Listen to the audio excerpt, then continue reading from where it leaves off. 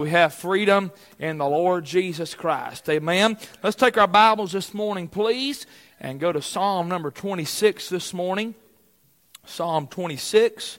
Appreciate the good singing today. Amen. Appreciate the good reports for the service on Wednesday night. And Brother Richie preaching. I appreciate him preaching for us in our absence. And we did have good meetings where we was at this week in two different churches laboring. And we appreciate your prayers and appreciate your support with us as we travel a little bit. I'll leave tomorrow and be Monday and Tuesday with Brother Jimbo Seaton, their Jubilee meeting, and probably they call from the floor, but being part of that meeting. And so you pray for us. We'll drive in late Tuesday night and get things ready for here Wednesday and things of that nature. I'm excited to be busy for the Lord, and I thank God for the privilege that we have to minister and to be laborers for the cause of the gospel of Jesus Christ. Psalm 26, I'll let you remain seated. I want to read all 12 verses of this psalm and preach it to you this morning as the Lord leads us today. Psalm 26, a psalm of David. Judge me, O Lord, for I have walked in mine integrity. I have trusted also in the Lord, therefore I shall not slide. Examine me, O Lord, and prove me. Try my reins and my heart. For thy loving kindness is before mine eyes, and I have walked in thy truth. I have not sat with vain persons, neither will I go in with dissemblers. I have hated the congregation of evildoers, and will not sit with the wicked. I will wash my hands in innocency, so will I compass thine altar, O Lord, that I may publish with the voice of thanksgiving, and tell of all thy wondrous works. Lord, I have loved the habitation of thy house, and the place where thine honor dwelleth. Gather not my soul with sinners, nor my life with bloody men, in whose hand is mischief, and their right hand is full of bribes. But as for me, I will walk in mine integrity. Redeem me, and be merciful unto me. My foot standeth in an even place. In the congregations will I bless the Lord. Heavenly Father, thank you, Lord, for your word this morning. Thank you, Lord, for the eternal value that we have in this Scripture. Lord, this is not just a book this morning. This is the living Word of God. And we thank you for that. Lord, I pray that you would help us to give what you've given us to this congregation. And I pray we'd see no man save Jesus only. In Jesus' name, amen and amen. I was reading this week in my personal Bible reading. I'm in the book of Psalms this week, reading through my Bible. And I've already finished the New Testament, and I'm working my way through the Old Testament for my Bible reading this year. And I come to Psalm 26, and I guess as I begin to read it, the preacher in me began to outline it, not even meaning to. I was just writing things down as I read, and when I got done, I said, hey, got me a sermon here, amen. But I'll be honest with you, something the Lord challenged me with this week, and I want to try to share it with you. The context of this psalm, we know that King David is the author. Charles Haddon Spurgeon, in his book, The Treasury of David, surmises that he believes that this psalm was written around 2 Samuel chapter 21. We won't take time to turn there, but it's in 2 Samuel 21, where David is an older man now. And he goes out to fight, and that the son of the giant Ishbosheth comes out with a new sword, and he fought to slay David. And David, the Bible said, he waxed faint. And there was a man by the name of Abishai that come to David's aid and killed the giant that day on David's behalf. David is no longer the young shepherd boy. David's physical strength is going from him. In fact, it is to the point where Abishai and the men said, you're not going out to battle with us anymore because we don't want the light to go out in Israel. Amen. Some of you older folks need to learn how to listen to your kids when they say, okay, you're not going to do that anymore. You're too old to do that. David done it, all right, amen. Say amen, Wade, about climbing up on ladders, all right. And so we find that David's not a young man in this psalm anymore. He's got some years behind him. He's not a new Christian, if you would. He's been serving the Lord for quite many years. we find several wonderful, and the introduction will be longer than the message this morning, so don't let that nerve you, but I find several good things about David in this psalm. First of all, I find that David is steadfast. Look at verse number 1. He said, Judge me, O Lord, for I have walked in mine integrity. I have trusted the Lord, therefore I shall not slide. That word slide there means to slip. It means to totter or to shake. In other words, David is not sliding. He is not tottering. He is not shaking, but he is steadfast in this verse. Why is he steadfast? He said, because I have trusted in the Lord. I want to remind us this morning what the psalmist said. It is better to trust in the Lord than to put confidence in man. I tell you, the people that love you the most can let you down the quickest. But I'm glad there's a friend that will never let you down. He'll never break your heart. He'll never leave you standing out in the cold, not wondering what to do. I'm telling you, thank God he is faithful and you can trust him. I'm glad it's a 5-year-old boy. I trusted him for my salvation, and he made a difference in my life. But it ain't the last time I've trusted him. I like what the songwriter said, Jesus, Jesus, how I trust him, how I proved him o'er and o'er. 'Tis so sweet to trust in Jesus. I'm going to tell you, when you're trusting the Lord, you're not going to be tottering. You're not going to be shaking. You're not going to be sliding like David says this morning. In fact, we're commanded in 1 Corinthians 15:58, therefore, my beloved brethren, be therefore steadfast, unmovable, always abounding in the work of the Lord, for as much as you know that your labor is not in vain in the Lord. I believe it is the will of God for us to be steadfast in our Christian life. And David exemplifies that in verse 1 of this text. Not only is David steadfast, but I notice that David is set. S-E-T. He is set. Look at verse number 3. Watch it now. For thy loving kindness is before mine eyes. I have walked in thy truth. In other words, David is not wondering what direction needs to go in life. No, he's got the direction right. He said, thy loving kindness is before mine eyes. That little word loving kindness is a synonym to the word grace. And aren't you thankful that God's grace is before us? But we can look behind us and see that God's grace was behind us.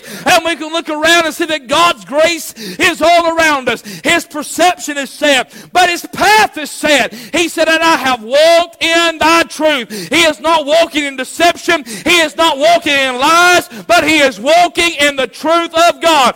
Aren't you glad that God has not left us without his word this morning? Aren't you glad that we have the truth of the word of God? And David is set in that regard. David is also separated.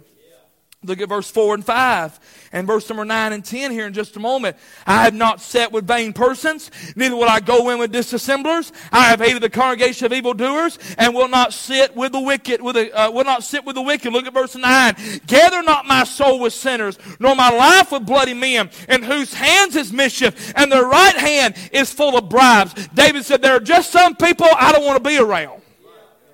Now, we have a hard time trying to discern this out, how to be a witness in the world, and then how to be separated from the world. How do we live in the world, but we're not of the world? And Vance Havner, I was reading this morning, Vance Havner made this statement. He said, we are to love the world the way Jesus loved the world. And if we love the world the way Jesus loved the world, we will never love the world the way we shouldn't love the world. Let's let that sink in. In fact, I'm going to repeat it because I had to read it twice myself, all right? We should love the world the way Jesus loves the world. And if we love the world the way Jesus loves the world, we will never love the world the way we shouldn't love the world. In other words, Jesus loved sinners, but he didn't condone their sin. Jesus was a friend of publicans and sinners. He ate in their homes, but he was very careful about that. And I want to admonish you, we need to be careful about our testimonies and about what we're around. We ought to love the sinner, but we ought to be careful that we don't love the sin of the sinner. David is separated from vain persons in verse 4. He said, I've not sat with vain persons. The word vain there, I've given this definition before, but just for sake of context, the word vain means emptiness. It means nothingness. It means falsehood. He is separated from this word. I wasn't familiar with that, but thank God for a dictionary. Disassemblers. That word means a hypocrite, one who conceals his opinions under a false appearance. In other words, they say they're one thing, but in reality they are another thing. David said, I don't want to be around that crowd. He is separated in verse 5 from evildoers. That word evildoers is the Hebrew word for criminal. He is separated from the wicked in verse 5. He said, I will not sit with the wicked. The word wicked there means guilty of sin. In verse 9 and 10, he does not want to be associated with those who are opposed against God. Once again, I want to emphasize, we are to be a witness. We are to be a testimony. We are to be a light in a dark world, but we're not to be like them. We're not to conform to their image. We are to be separated. David is sincere in verse number 6. The Bible says, I will wash my hands in innocency. So will I compass thine altar, O Lord. I note David's purity in verse 6. He said, I want to live an innocent life. You know what innocent means? It means you're not guilty. Amen. And don't you want to live a life that's not guilty of some things? I know we'll never be sinless, but you and I always can sin less than what we do. Amen. I'm trying to walk a little more because I got this walking meter on my app, and I got to get 6,000 steps in before the day's over, all right? And I got a little ways to go. But what I'm saying this morning, we should strive not to sin. Amen. Paul put it like this, not to make provision for the flesh. We note his purity, but then we note his path. So will I compass thine altar, O Lord. That word compass means to surround or to circle. In other words, he wants his life to revolve around an altar.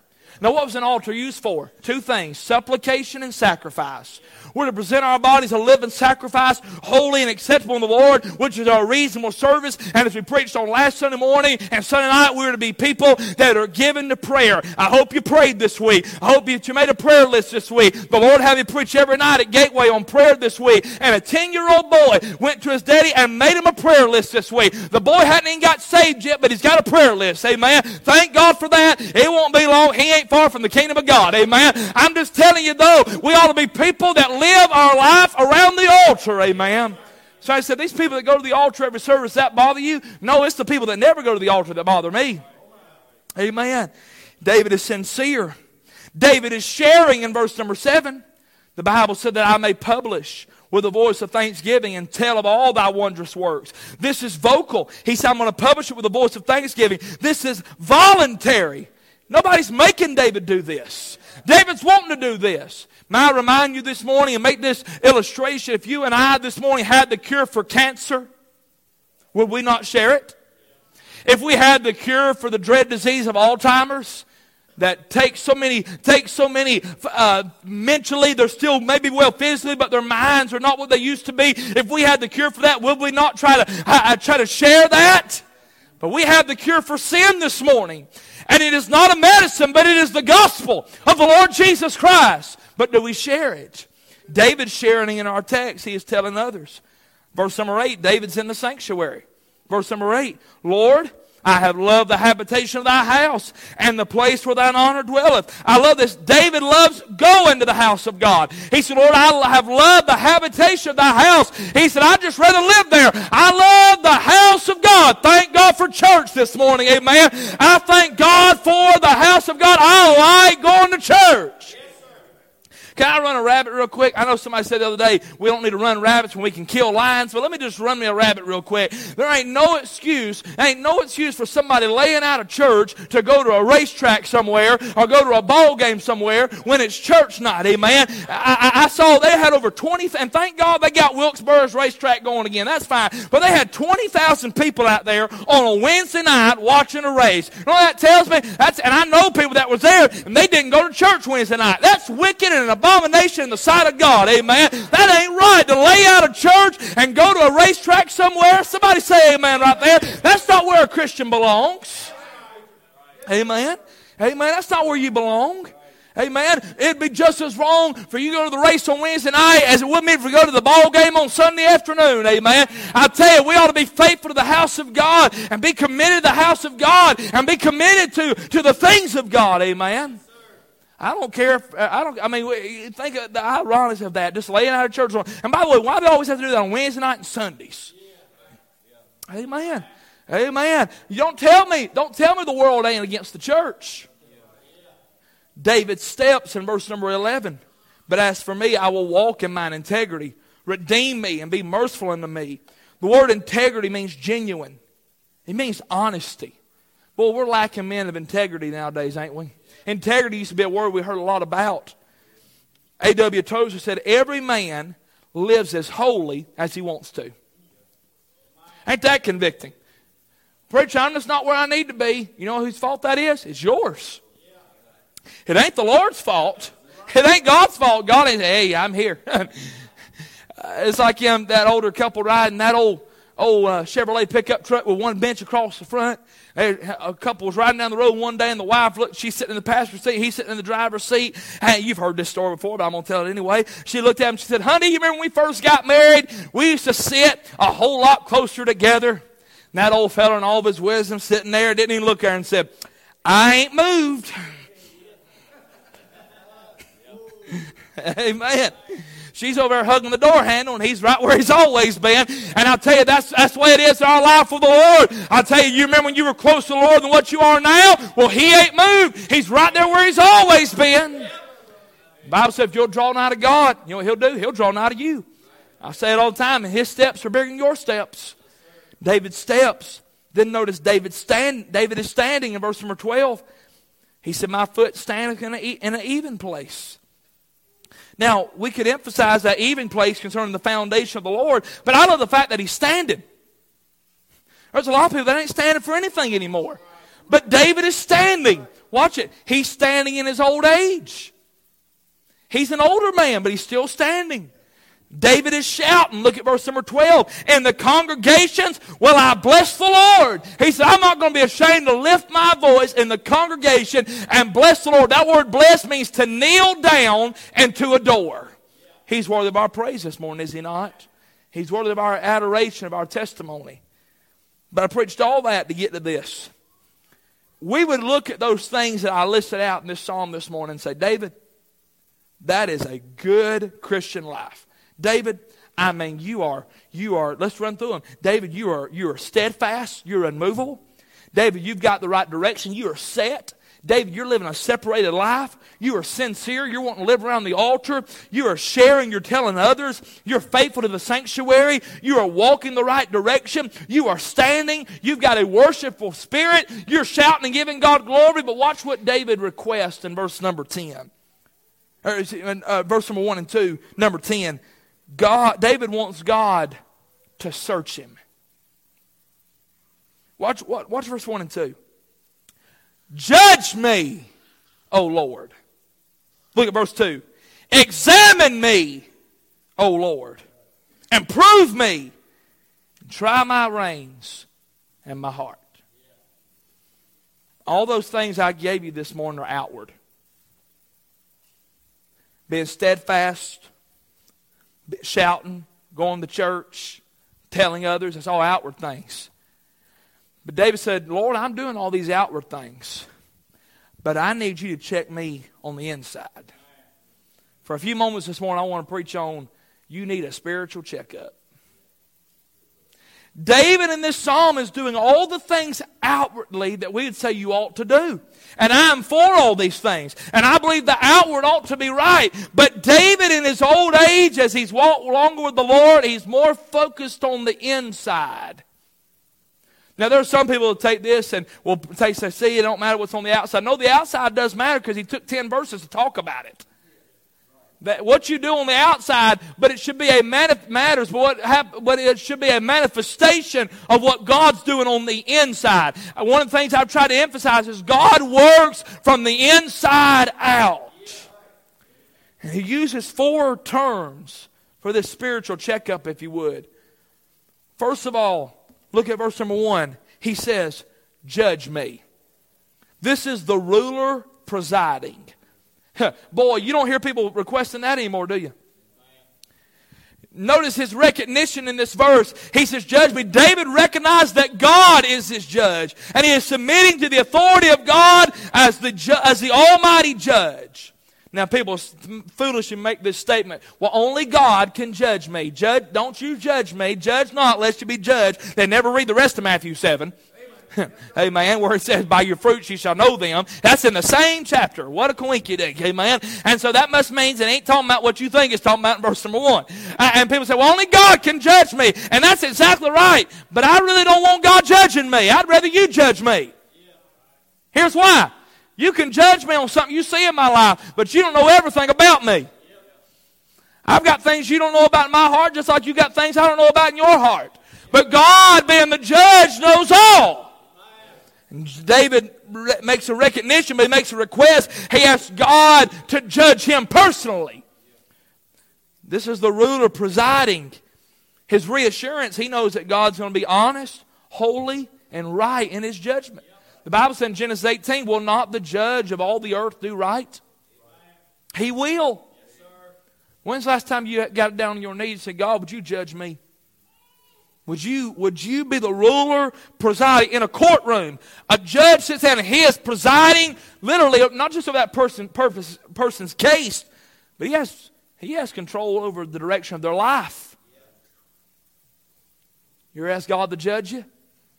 Judge me. Here's the second one. Verse 2. Examine me. See, judge me is the ruler presiding, but examine me is the reviewing process. The word examine means to inspect carefully with a view to discover a truth or the real state of a thing. You ever ask God to examine you? You ever say, God, would you please look within my heart and my life? Lord, I've got all these outward things. And you know what? Here at our church, we have the outward right for the most part. We preach, we still have this flesh we got to deal with, but I'm going to tell you, the inward is what we can hide. Hey, I believe you ought to dress right. Amen. I believe you ought to talk right, live right. Amen. Be separated. And I preach on that. We're going to keep preaching on that because it's right. But you can cover up on the outside and be just as wicked on the inside. We should desire for God to examine or inspect our course. What's the direction of our life? Our conduct, our conversation, our choices. Judge me. Examine me. Here's the next one. Prove me. This is the refiner's purpose. The word picture here of the word prove means to test or to try. John Phillips says it gives the idea of testing for reality. The refining process involves heating up gold. And as the temperature would rise, the dross would rise to the top. And the goldsmith would take an instrument and wipe that dross away, that imperfection, and then turn the heat up again. Why? Because he wants pure gold.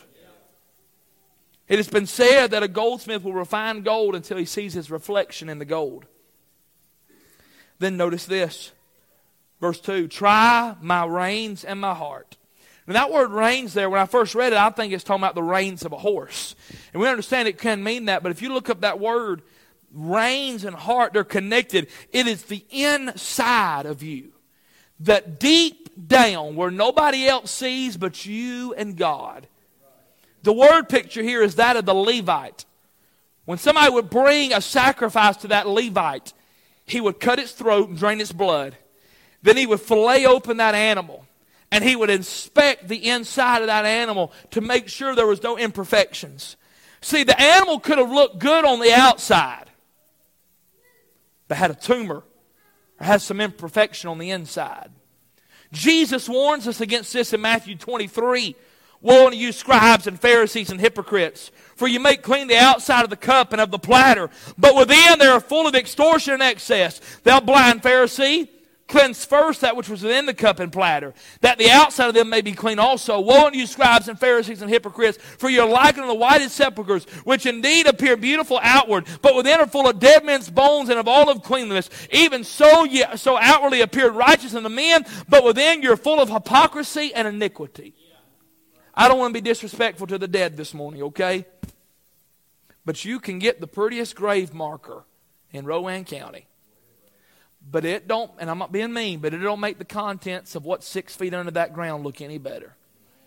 So that's what Jesus literally says. He said, you make these sepulchres, you make these graveyards look so good on the outside, but inwardly it's dead. There's a lot of people who do that with salvation.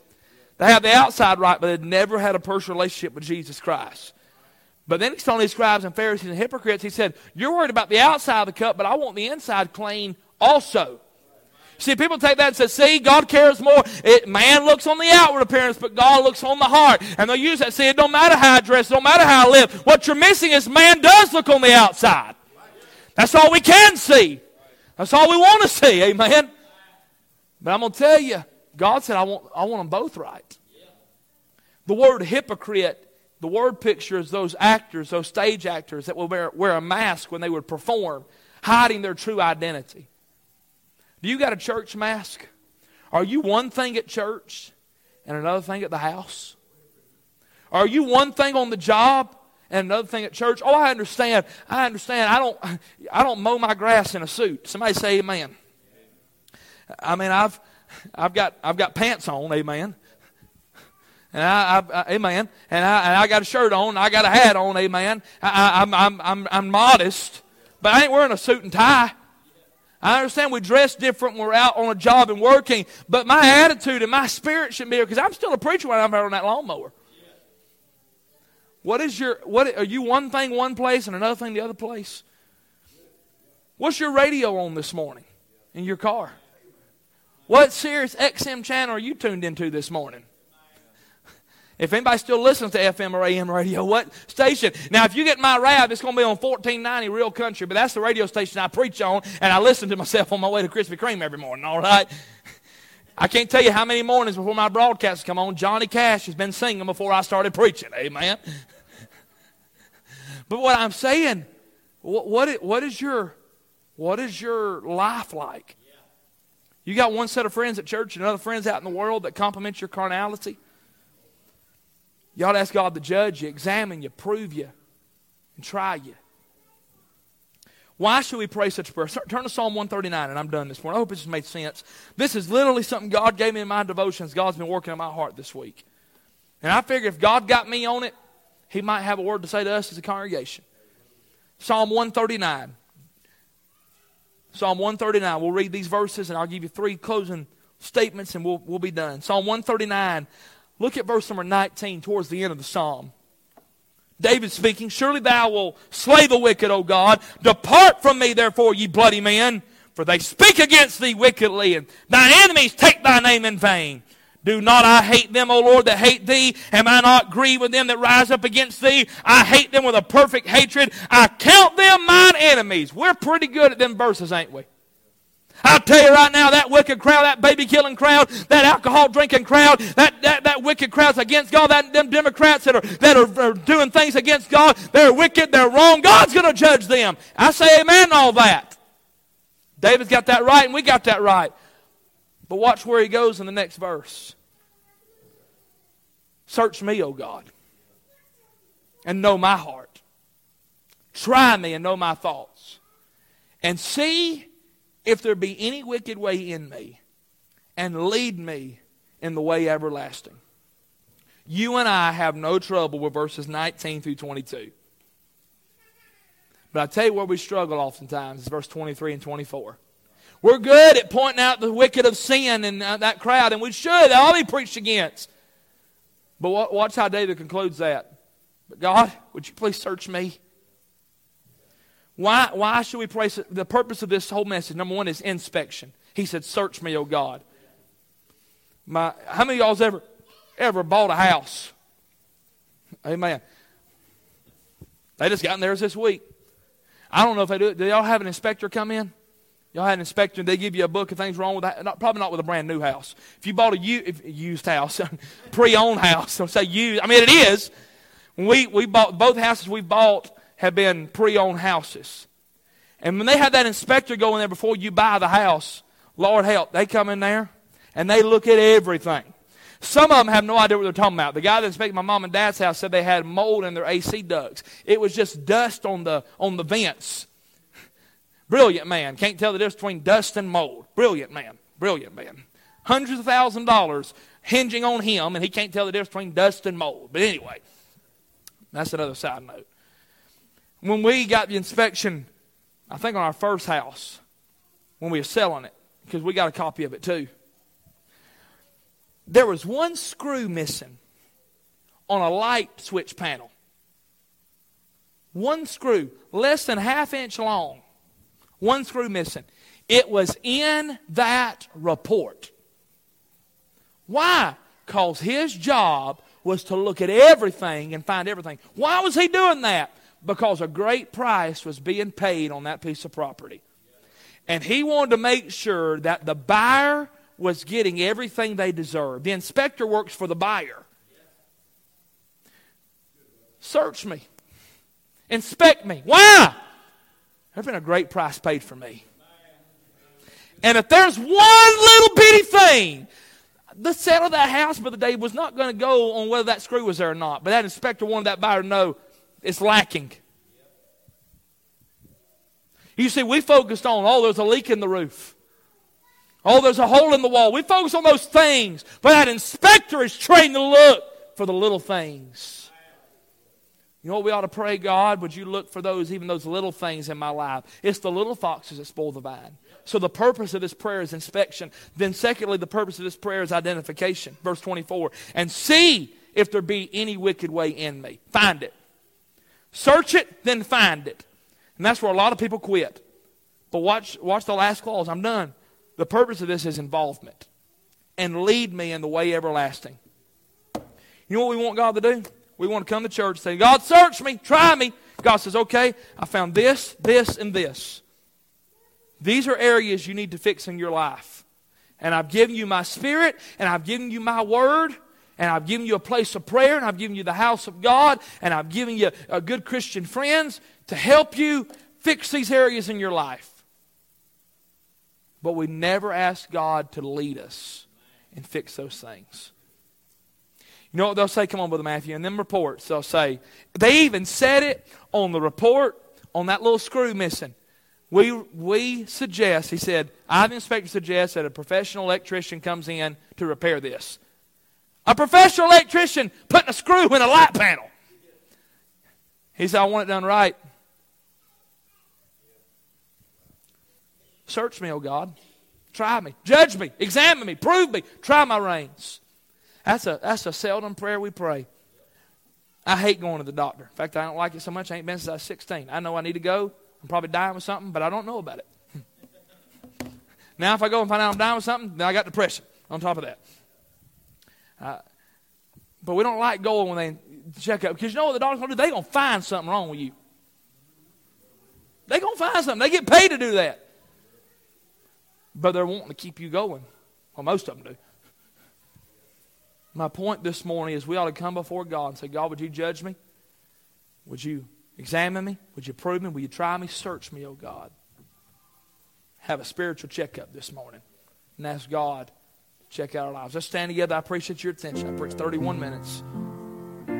Heads bowed and our eyes closed. If God spoke to your heart, these altars are open. A spiritual checkup this morning.